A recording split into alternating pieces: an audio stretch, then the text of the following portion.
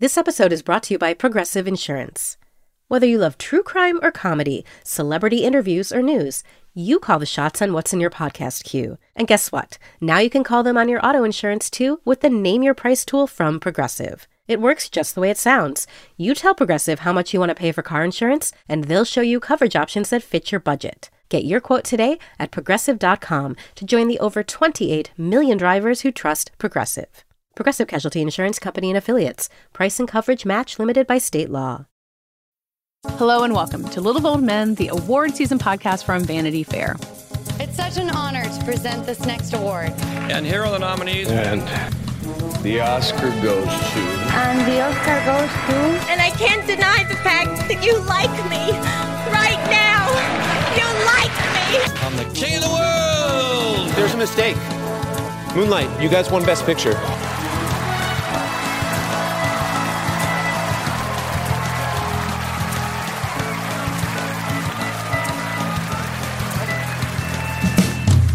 I am Katie Rich, and I'm here back reunited with the full crew. I've got Richard Lawson. Hello. David Canfield. Hi. And Rebecca Ford. Hi. Guys, it was such a pleasure to listen to our podcast when I came back from vacation last week and be like, oh, what did I miss? They caught me up on everything.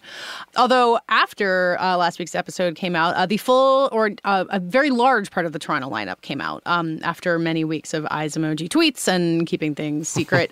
So we've got a few more titles to discuss in addition to everything you guys got into last week. A little bit more information about the New York Film Festival.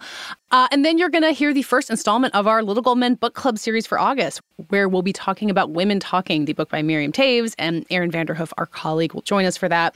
And also a programming note on the book club. We previously announced that the fourth in the series would be Killers of the Flower Moon, but now there is reporting that that movie will not be released until next year. So we'll save that, and we're going to swap it out with White Noise, the Don DeLillo novel, which is in the news today as we record because it will open the New York Film Festival. And it's also been announced as part of the Venice lineup. You guys talked about it last week in the Venice lineup, and David, I think you flagged Adam Driver as somebody who feels like he's ready to pop. Does the New York Film Festival opening night slot give us even more faith that White Noise is going to be a big deal? Seems like that's the narrative, right? It does remind me of when Power of the Dog kept getting these big festival slots, starting with Venice, and then I think it was the centerpiece of New York Film Festival. Mm-hmm. Netflix is being a bit more selective with White Noise. It sounds like it's not hitting Telluride because this is announced as the North American premiere. Or TIFF. That's interesting. That surprised me because it does feel like TIFF is back to that really central award season meeting ground post Telluride in Venice. But you don't have to go there.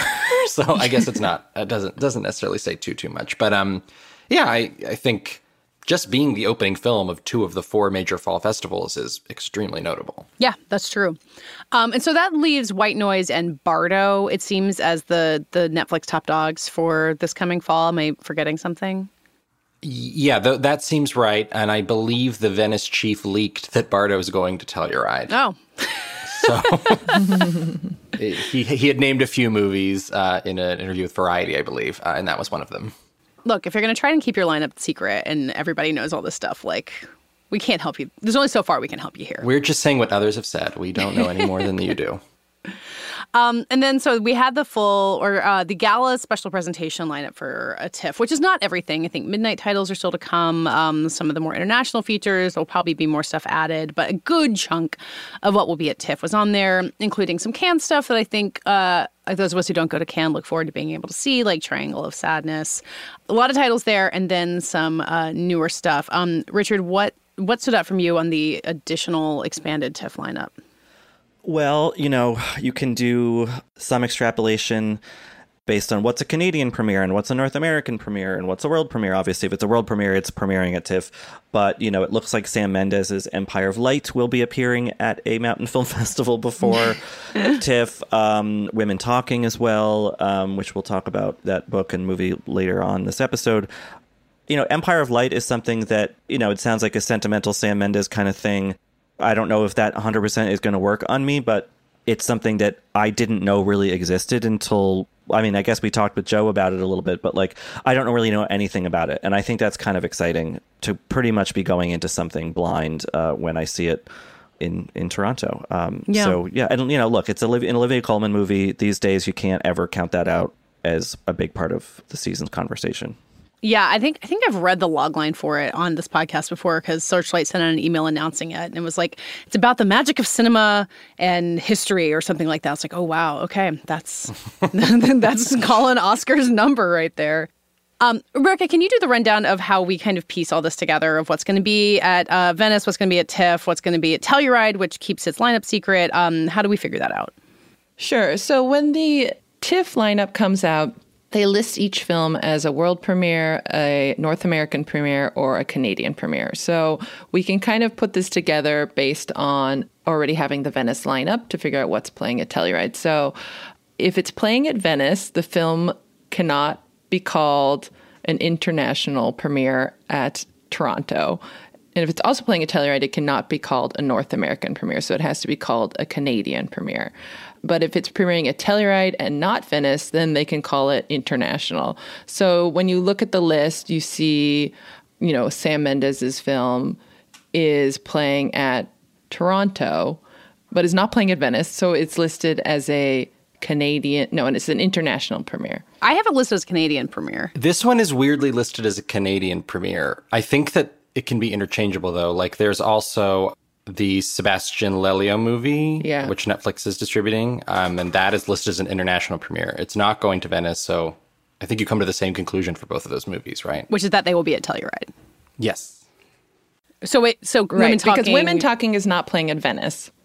So it can be called international because it's playing in Canada, but it cannot be called North American because it is playing at Telluride. Because it's playing in Telluride. Got it. So this is the sort of thing that, like, we dig into for 30 minutes and everyone else is like, what are you talking about? And which, doesn't matter because these all premiere within 10 days of each other. Yes. So, like, sometimes if you go 2 on days vacation. of each other. Like, it's really a silly thing. It's really for our own planning abilities because we won't find out about Telluride till we literally land there. So it's helpful for us. But it also, I think, you know, reflects the sort of heat behind some of these films, you know, the ones that hit as many as possible. And you know, we know how selective Telluride can be. And so it is interesting, but Lord, don't make me explain it again. Yes. I'm sorry for making that more confusing. I'm Bobby Finger. And I'm Lindsay Weber. Do you ever see a new face or name on your news feeds and say, who the heck is that? Our podcast, Who Weekly, is everything you need to know about the celebrities you don't. Think of us as your cheat code to People magazine, your glossary for Hollywood, a shortcut to understanding pop culture at large. For the past 8 years, Who Weekly has been telling listeners everything they need to know about the celebrities they don't. The New Yorker says we spelunk deep into the demi-monde with convivial delight. That's a direct quote. Mostly, we're going to explain to you Irish star Barry Keoghan's sudden rise to fame and relationship with a not-so-under-the-radar pop princess named Sabrina. The fake wedding Real Housewives star Cynthia Bailey had to promote a limo rental company. And why all the Gen Zers you know are talking about a guy named Benson Boone. Each episode goes deep into the biggest celebrity stories of the moment. And if you're still confused, we even have a weekly call-in episode where we answer the most burning celebrity queries. Who Weekly airs twice weekly with brand new episodes on Tuesdays and Fridays. Listen and follow Who Weekly, an Odyssey podcast, available now for free on the Odyssey app and wherever you get your podcasts. Wondery's new podcast, Blame It on the Fame, dives into one of pop music's greatest controversies. Milli Vanilli set the world on fire, but when their adoring fans learned about the infamous lip-syncing, their downfall was swift and brutal. With exclusive interviews from frontman Fab Morvan and his producers Frank Farian and Ingrid Segeith, this podcast takes a fresh look at the exploitation of two young black artists. Binge all episodes of Blame It on the Fame, Milli Vanilli, ad-free right now on Wondery Plus. When you get the films that David, we mentioned before that you wrote about for the September issue that go from Venice to Telluride and get a lot of heat. Then in Toronto, like, you get much more press, many more people being like, oh, wow, I heard that The Lost Daughter played really well at both Venice and Telluride. I'm going to line up to see that. It really builds on itself when the films go do all of that jumping from festival to festival. Yes, it does. It seems that it's a route that not as many films are taking this year, which is kind of interesting. I mean, last year, actually, you had a lot of movies skip TIFF just because it still wasn't the sort of full Toronto experience that it is known for due to COVID. So it feels like that's kind of inverted a little bit, where a lot of movies are either skipping Venice or Telluride and going to Toronto. But yeah, it seems like there are a few movies that are making that jump, but not all of them. But in terms of movies that are premiering at TIFF, expectedly, you have a lot of the more commercial-leaning movies that really could go either way. We've talked about movies like Bros and The Woman King, which both look really exciting based on the trailers that have been released. But you also have a movie. Oh, is the Nicolas Cage Western Butcher's Crossing, which appears to be the source of the horse that he talked about that didn't like him, which makes me want to go see it. Nicolas Cage log lines never disappoint. So yeah, that's a commercial one I was looking at that's like could be interesting to discuss, could just be a crowd pleaser. Yeah, and I think you have to look at the Peter Farrelly movie. Yes. His last movie won Best Picture, and he's coming after premiering to Toronto. at TIFF, yeah. Yep, and he's coming to Toronto with the greatest beer run ever. The greatest beer run ever. Yeah, and it's got the kind of storyline that if the movie works for those for whom Peter Farrelly movies work, that could go pretty far, I think. And the greatest beer run ever, in addition to a kicky title and a director who is fairly hot off an Oscar win, a big Oscar win. It's also about the Vietnam War. So it's like it has like a bigger component to it. And so I think that is definitely one we cannot count out. I would be surprised if Peter Farrelly was able to repeat the Green Book success, because Green Book just was such a surprise. It came out of nowhere, and now there are actually more eyes on it. And I think that puts more pressure on his follow-up. So, but I think it is very pointedly at Toronto and Toronto only. I don't, it's skipping all that arty Euro shit, the whatever, the hippies in the mountains. Who needs them? Not that Toronto is the most like meat and potatoes kind of place, but in terms of the festival offerings, it is definitely the most commercial and accessible. And I think a lot more people go. You can just buy tickets. I mean, they're not cheap, but it does not have the barrier to entry that these other festivals do. I do think Zac Efron probably has a strong narrative if he is good in that film as well for an awards run. So that could be really interesting. And part of a narrative that is going to continue. He just it was announced he's going to be, I think, the lead in Sean Durkin's next film, which is a true story about a very kind of cursed wrestling family.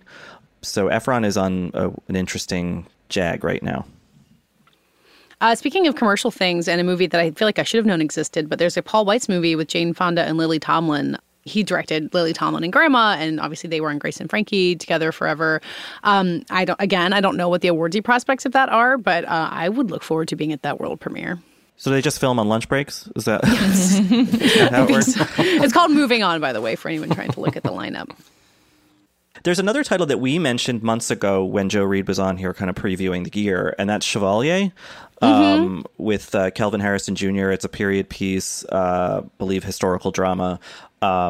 That's something that could just quietly debut at TIFF and a few people see it, get some notices, but because it's being it's small right now, it feels a little bit off of a lot of the sort of predictive radar, let's say, but sometimes those movies really do sneak up and make kind of really loudly announce themselves. So I'll be definitely trying to make time to see that when I'm in Toronto.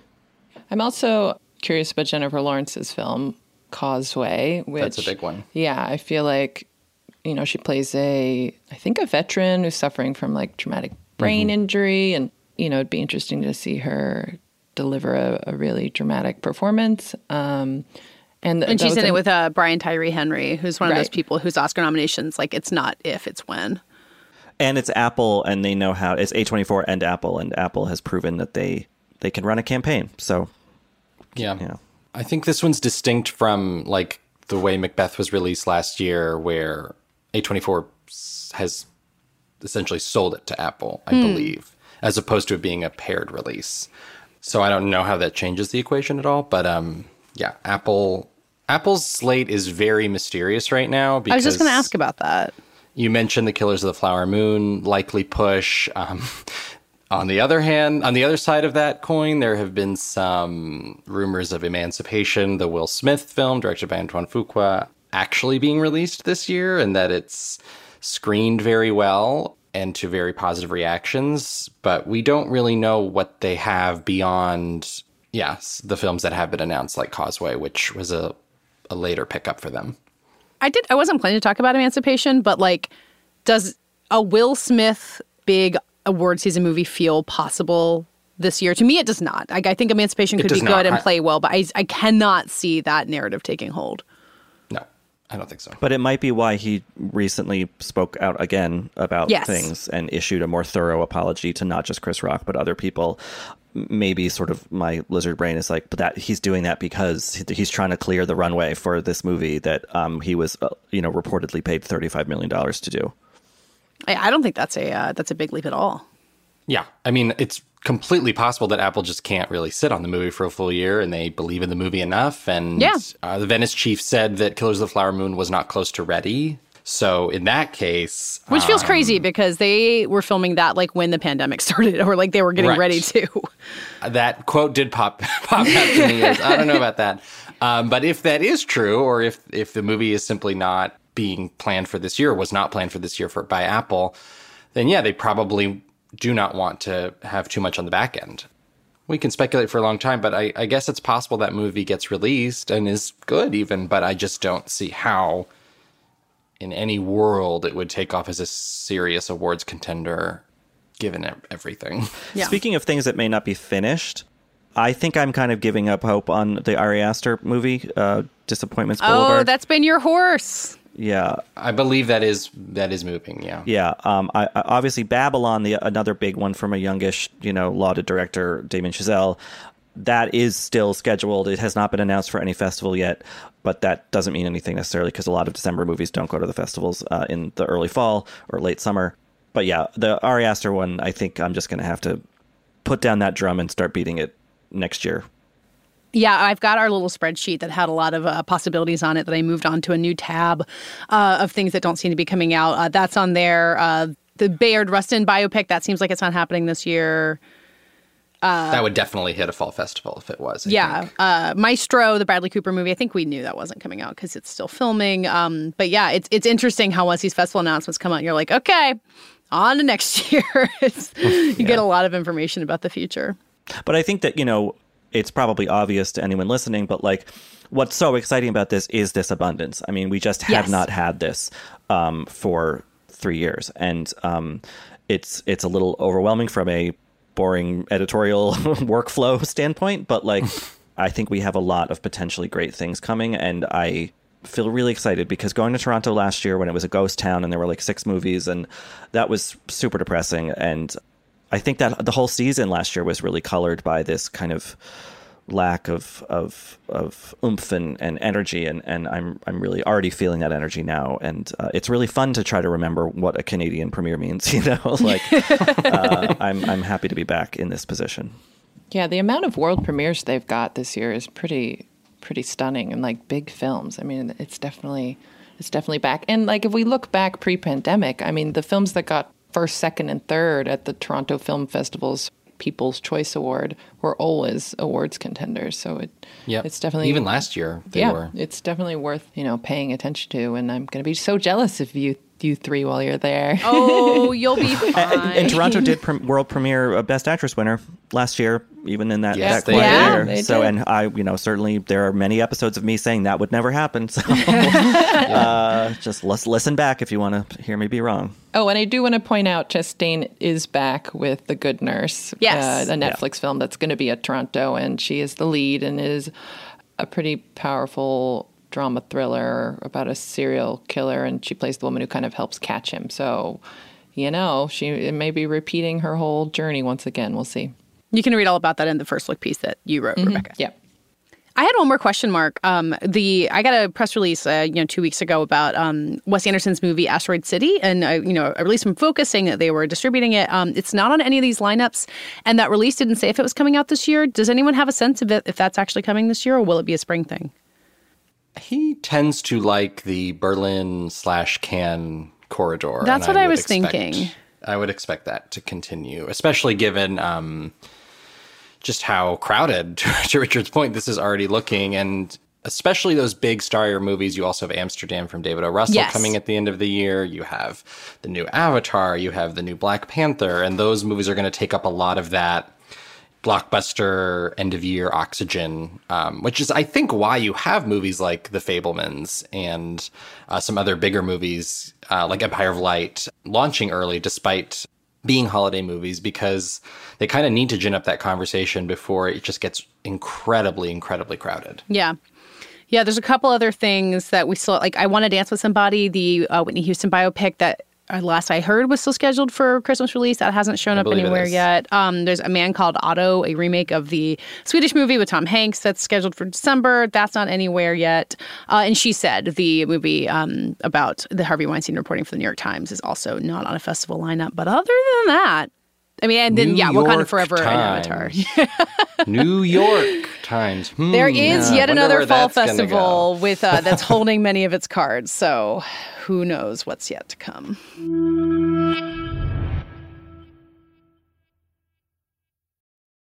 Hi, I'm Jeremy Larson, the reviews director of Pitchfork, and this podcast is supported by Pitchfork Music Festival.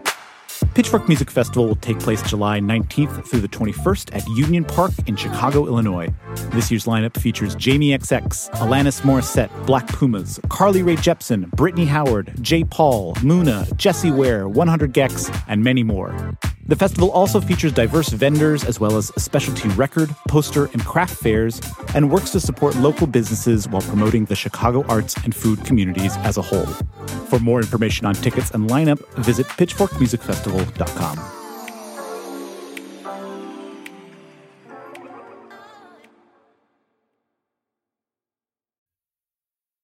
So we're very excited now to kick off our August book club series. Truly, if you want to catch up on books that are going to be movies, August is the time to do it because we have all these festival announcements. We really have a pretty clear picture of the movies that are coming out this year, to the point that we are switching up the last book in our series, which we'll talk about later. But we're starting with Women Talking, the book by Miriam Toews that is being adapted into a movie by Sarah Polley, which has been announced in the Toronto Film Festival lineup, and based on some details about how it was announced, we expect might be at another mountain festival also. But we're here to talk about the book because the movie is not out yet. And joining us to talk about it is Erin Vanderhoof. Again, hello, Erin. Hey, Katie. It's so nice to be back. I know that you see movies in addition to just reading books, but when it comes to talking about books, I really do just turn to you as a default. Yeah, no, I really love to read. I do like to read more than I like to watch movies, but I do love to read the book first and then watch the movie. Yes. And you were really insistent on coming on for Women Talking. This is a book that is very dear to you. Do you want to just talk about why? Well, so this book, it came out a couple of years ago, and I remember it just getting these like really universally great reviews. And I have like a sort of fascination with isolated religious communities and like fundamentalism and the way that gender plays into that. And so I picked up this book and I was just like stunned, I think, by, I think that there's a sense in which people who are illiterate and cannot tell their own stories don't often get the chance. And I think that there's something really stunning about this book. It opens from the very beginning. A man named August is saying, I'm here only because the women, they cannot read and write. So I'm reading and writing the story for them. And what unfolds is just a really, really gripping and scary and just emotionally intense story about women coming to terms with the fact that the people in their community have been sexually assaulting them and gaslighting them about it, essentially. And the women sit down and they say, we have three options. We can do nothing, we can stay and fight, or we have to leave. And I kind of love how that encapsulates the simplicity and yet the like deep complexity of what's facing these women. And so, as the title implies, the novel is Women Talking. They're talking about the things that have happened to them in a Mennonite community. It's very cloistered, and about whether or not they're ready to see if there's anything else in the world and what it means to them to sacrifice their potential salvation for, a more tenable life. And it's based on true events that happen in a Mennonite community in Bolivia, which this is kind of a work of fiction spun off from that. And Miriam Toews, as I learned from this New Yorker profile that Erin, you sent me, that everyone should read if they want to know more, grew up in the Mennonite faith in Canada. And so she has very close ties to this world. And you can imagine how the story really resonated with her when it came out in the news in the early 2010s. Yeah, and it's one of the things that, is documented really beautifully by Alexandra Schwartz, who's like one of the best book writers out there, is that Miriam has spent her entire adult life, even after she left the church, her family had one foot in, one foot out. And, learning to kind of have compassion for people who are making, very different decisions and sometimes even very bad decisions is like at the core of a lot of her work. And I think it comes through just really wonderfully in this novel. David, you had read it before we were doing this book club as well, right? Yeah, I read it when it came out, and I feel the same way as Aaron. I love the book, and reading back for this book club, I was particularly reminded of how funny it is, which is not something you would associate with the subject, the title, or really just have any expectation of that kind of style. But the power of the book is the way that Toews groups these women and allows for just such a thorough, holistic, complicated conversation. And out of that, you get some really profound moments, you get some really mundane moments, and then you get some really funny interactions too. And there's just a perfect balance of those elements that feel extremely true to life and extremely true to these characters that she's brought to life.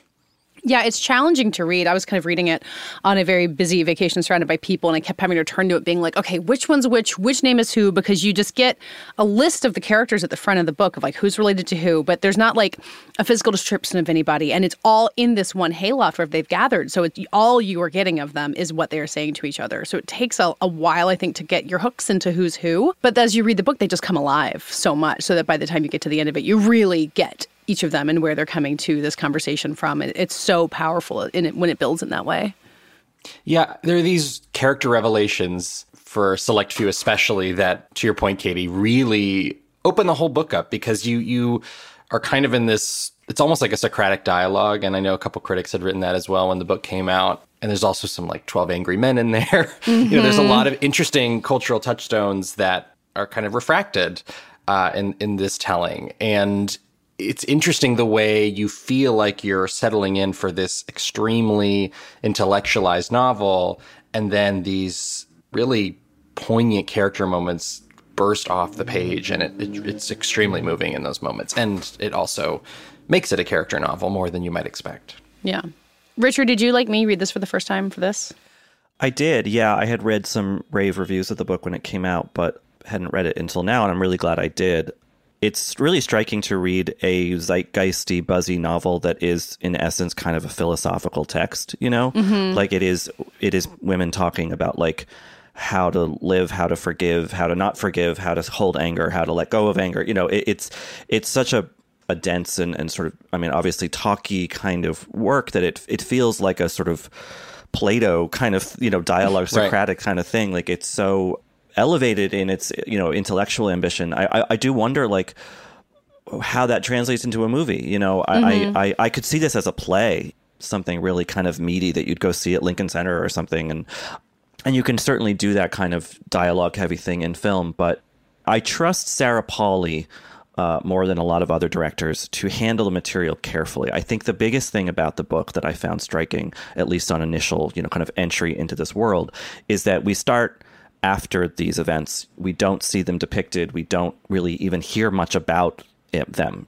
It's referred to, but it's not, there's no real explicit detail per se. And I think that's a very deliberate choice. And every detail is like devastating. Like every time she gives you a tiny detail, you're just like sick. The woman's teeth or, whatever. Like there's so much stuff that's brutal about it. But like, I trust that Polley will honor Toews' intent there and not show us, because that would seem to, if they do, would seem to almost violate the book's mission. But I don't know, maybe there is a sensitive way to do it cinematically. But yeah, I think it's a tricky adaptation, certainly, but Polley has proven herself in the past to be a very thoughtful adapter. So I have high hopes for the film.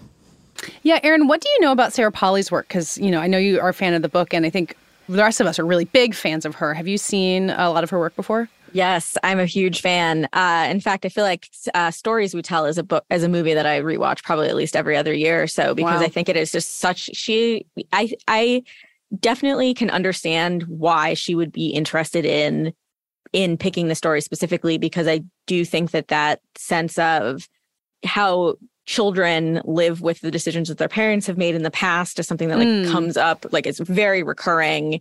How do you understand somebody as a product of their times? So another recurring theme of her work. And so I think that she's like just such like, like the great, in my mind, the great Canadian novelist and the great Canadian filmmaker coming together for, for something that I think it really brings out the best in both of them. Or I hope. I haven't seen it yet, but I hope it will.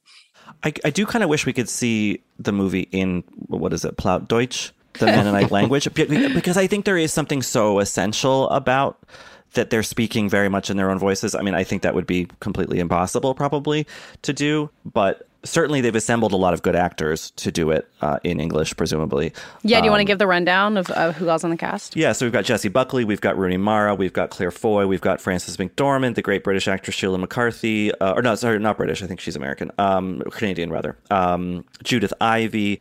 And then as August, the Mennonite guy who has left the community for a bit and learned English and has come back, who's translating for them. That's how we read the story, is through his translation and keeping the minutes of these meetings, is Ben Whishaw.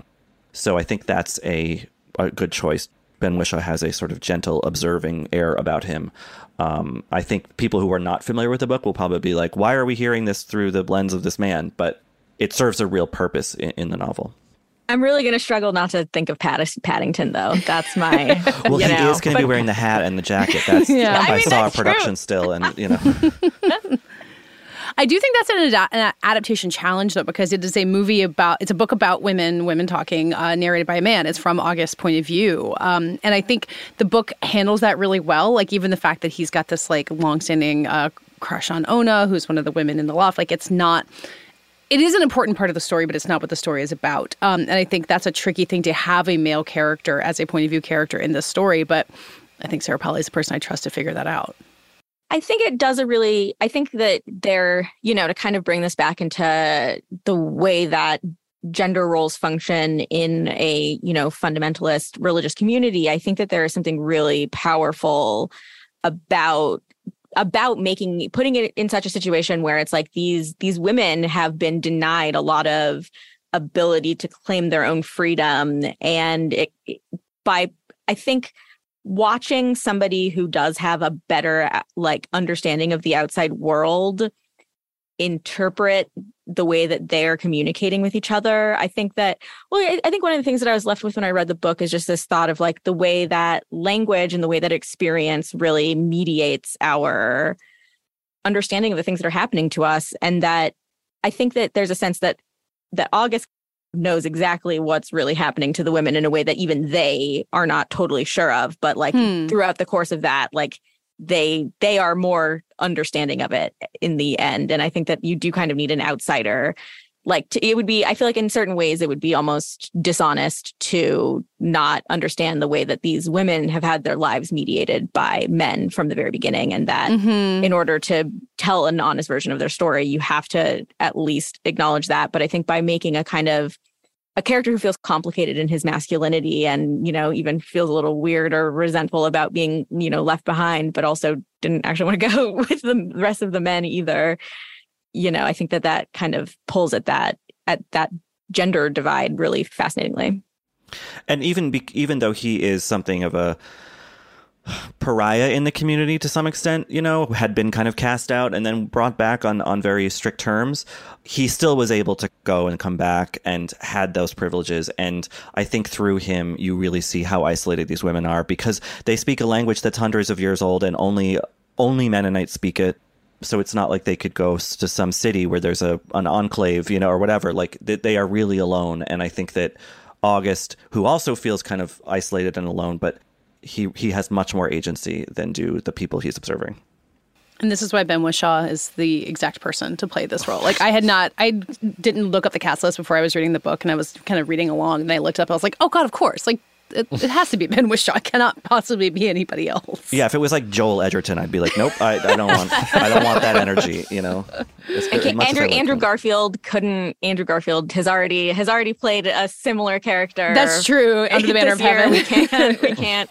Well, if anything, that's why I have been thinking about this book a lot recently, because of Under the Banner of Heaven really got me back into thinking about that what people believe is such a complicated thing to deal with in film and in television. And I'm really hoping that I felt like this book is one of the best books that I've ever read about apocalyptic and severe spiritual belief without necessarily judging it or trying to disprove it, but without soft pedaling the really negative impact it's had on, I think that's one of the things that's so stunning to me about it is what is your experience of the world when you grow up in a community where you've been horribly assaulted, and it feels natural that the answer that people give you is you've been punished for your sins by a demon.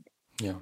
And that they're so committed to their faith still. They're not willing to leave it behind. They're we cannot be good Mennonites if we want vengeance against these men. And because we want vengeance, we have to leave.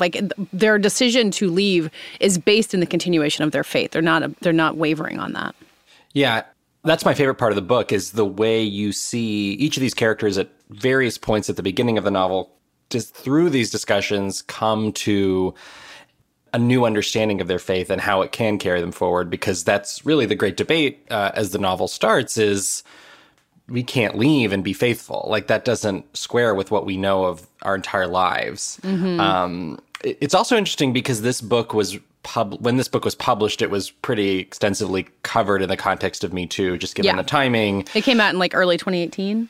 Right. But also I think because there is such a moving and convincing depiction of the way these kinds of mass community traumas can be unpacked and wrestled with and argued over, where it's not simple, and that you can find your way toward not just a state of hope, but a new state of understanding through a community. And I think that that's one of the really beautiful parts of the book that does still have that resonance in that more contemporary cultural context for us. It definitely, I can see why it resonated then, and I remember just unavoidably reading it in that kind of haze, given that's what all the sort of pre-publication marketing was about, and it was definitely targeted in that direction. But I think now that we have a little bit more distance from that, it still holds up in that regard in a really interesting way as a text that I hope will be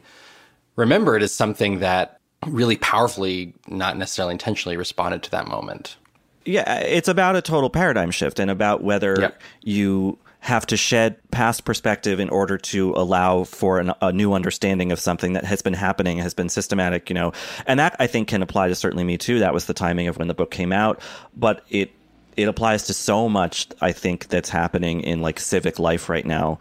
People of faith being how do I reconcile X with Y? How do and people not of faith, in various other ways, like political shifts in consciousness or moral shifts in consciousness. And I think that while Toews is telling a specific story about a specific thing that happened in a specific community, and I'm always a little reluctant to sort of extrapolate universality out of that, I think you can. I think it is there. There's something eerily reflective about these women debating not just what to do with this situation, but sort of how to be in the world. Mm-hmm. And that's a conversation that I think a lot of people are having in this country and others. It was really interesting to read right after She Said, which we'll be doing later in this book club, which is also being adapted into a movie. It's the book by Jodi Kantor and Megan Chloe about the Harvey Weinstein reporting and about the women that they talked to wanting to band together, about wanting the solidarity of speaking together and the paradigm shift that you're talking about, Richard. They really do speak to each other, and their titles are remarkably similar, so maybe it makes sense. They really are similar. I didn't even think about that. To your earlier point, Katie, about this being a book that you bring on vacation, and it is one that can be hard to really focus on. But I also think the real merit of the book is it does the work.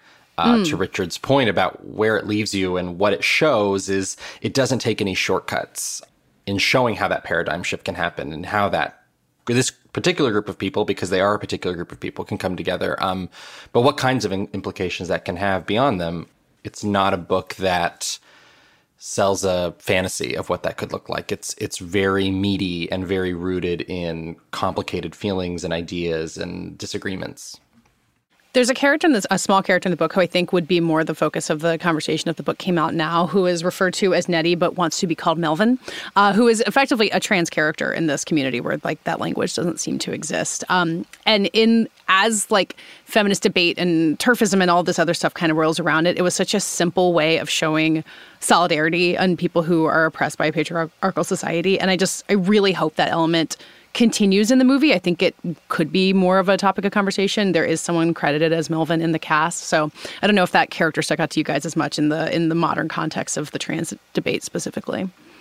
Well, if not necessarily in the modern context of the trans debate so much as I think that Nettie does function as, I think, a really interesting way of remembering that, like, a lot of, even in situations where you try to isolate you people from solidarity or from knowledge that queer people exist, there is still like a yearning to find that. And I think that like, I mean, if anything, I think one of the things that this book always makes me think of is the sort of, you know, I grew up going to church a lot. And one of the parables that like a pastor that I went to church with like loved is the one about like the drowning man during a hurricane and God asking, you know, like, oh, why didn't you save me? And it's like, well, I did send all of these people to save you. And you said, no, like, I'll wait for God. And I think that one of the things that I like love about this book is like so many different ways of people trying to find the small outlets or the ways that they can be saved in the limited circumstances that they have.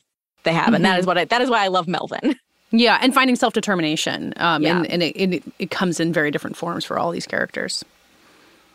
The other Sarah Polley project I thought about reading this, I think is less seen, is her adaptation of Alias Grace, the Margaret Atwood novel that was a Netflix series, and kind of one of those Netflix series that, like, it was there, and who knows who talked about it, but I got to interview her for it, which I was delighted by.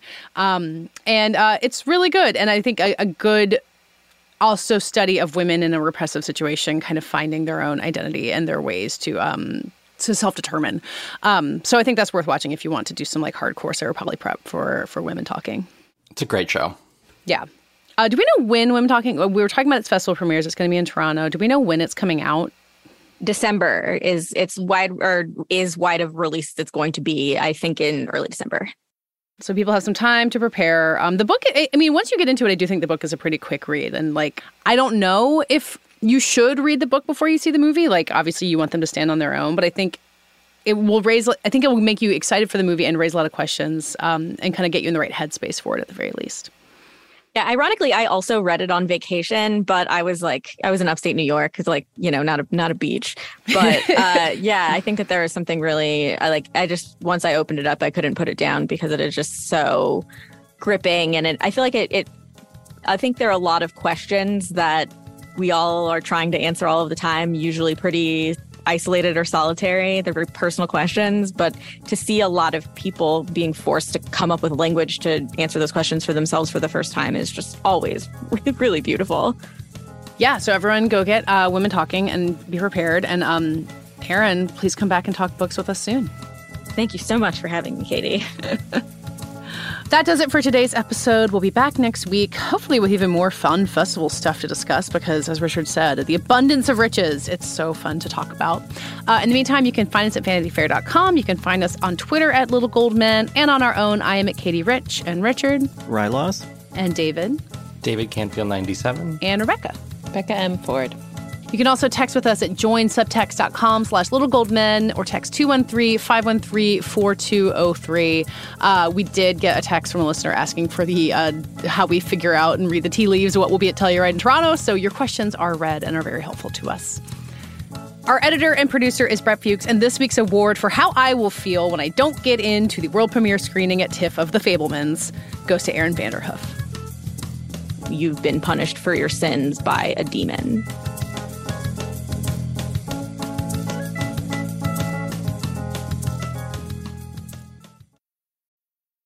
I'm Alex Schwartz. I'm Nomi Fry. I'm Vincent Cunningham, and this is Critics at Large, a New Yorker podcast for the culturally curious. Each week, we're going to talk about a big idea that's showing up across the cultural landscape, and we'll trace it through all the mediums we love: books, movies, television, music, art. And I always want to talk about celebrity gossip, too. Of course. What are you guys excited to cover in the next few months? There's a new translation of the Iliad that's coming out, Emily Wilson. Really excited to see whether I can read the Iliad again, whether I'm that literate. I mean, the jury is out. I can't wait to hear Adam Driver go again in an Italian accent in Michael Mann's Ferrari. He can't stop. I mean, and bless him. I can't wait. Molto bene. Molto bene. We hope you'll join us for new episodes each Thursday. Follow Critics at Large today, wherever you get podcasts. You really don't want to miss this. Don't miss this. Don't miss it. See you soon.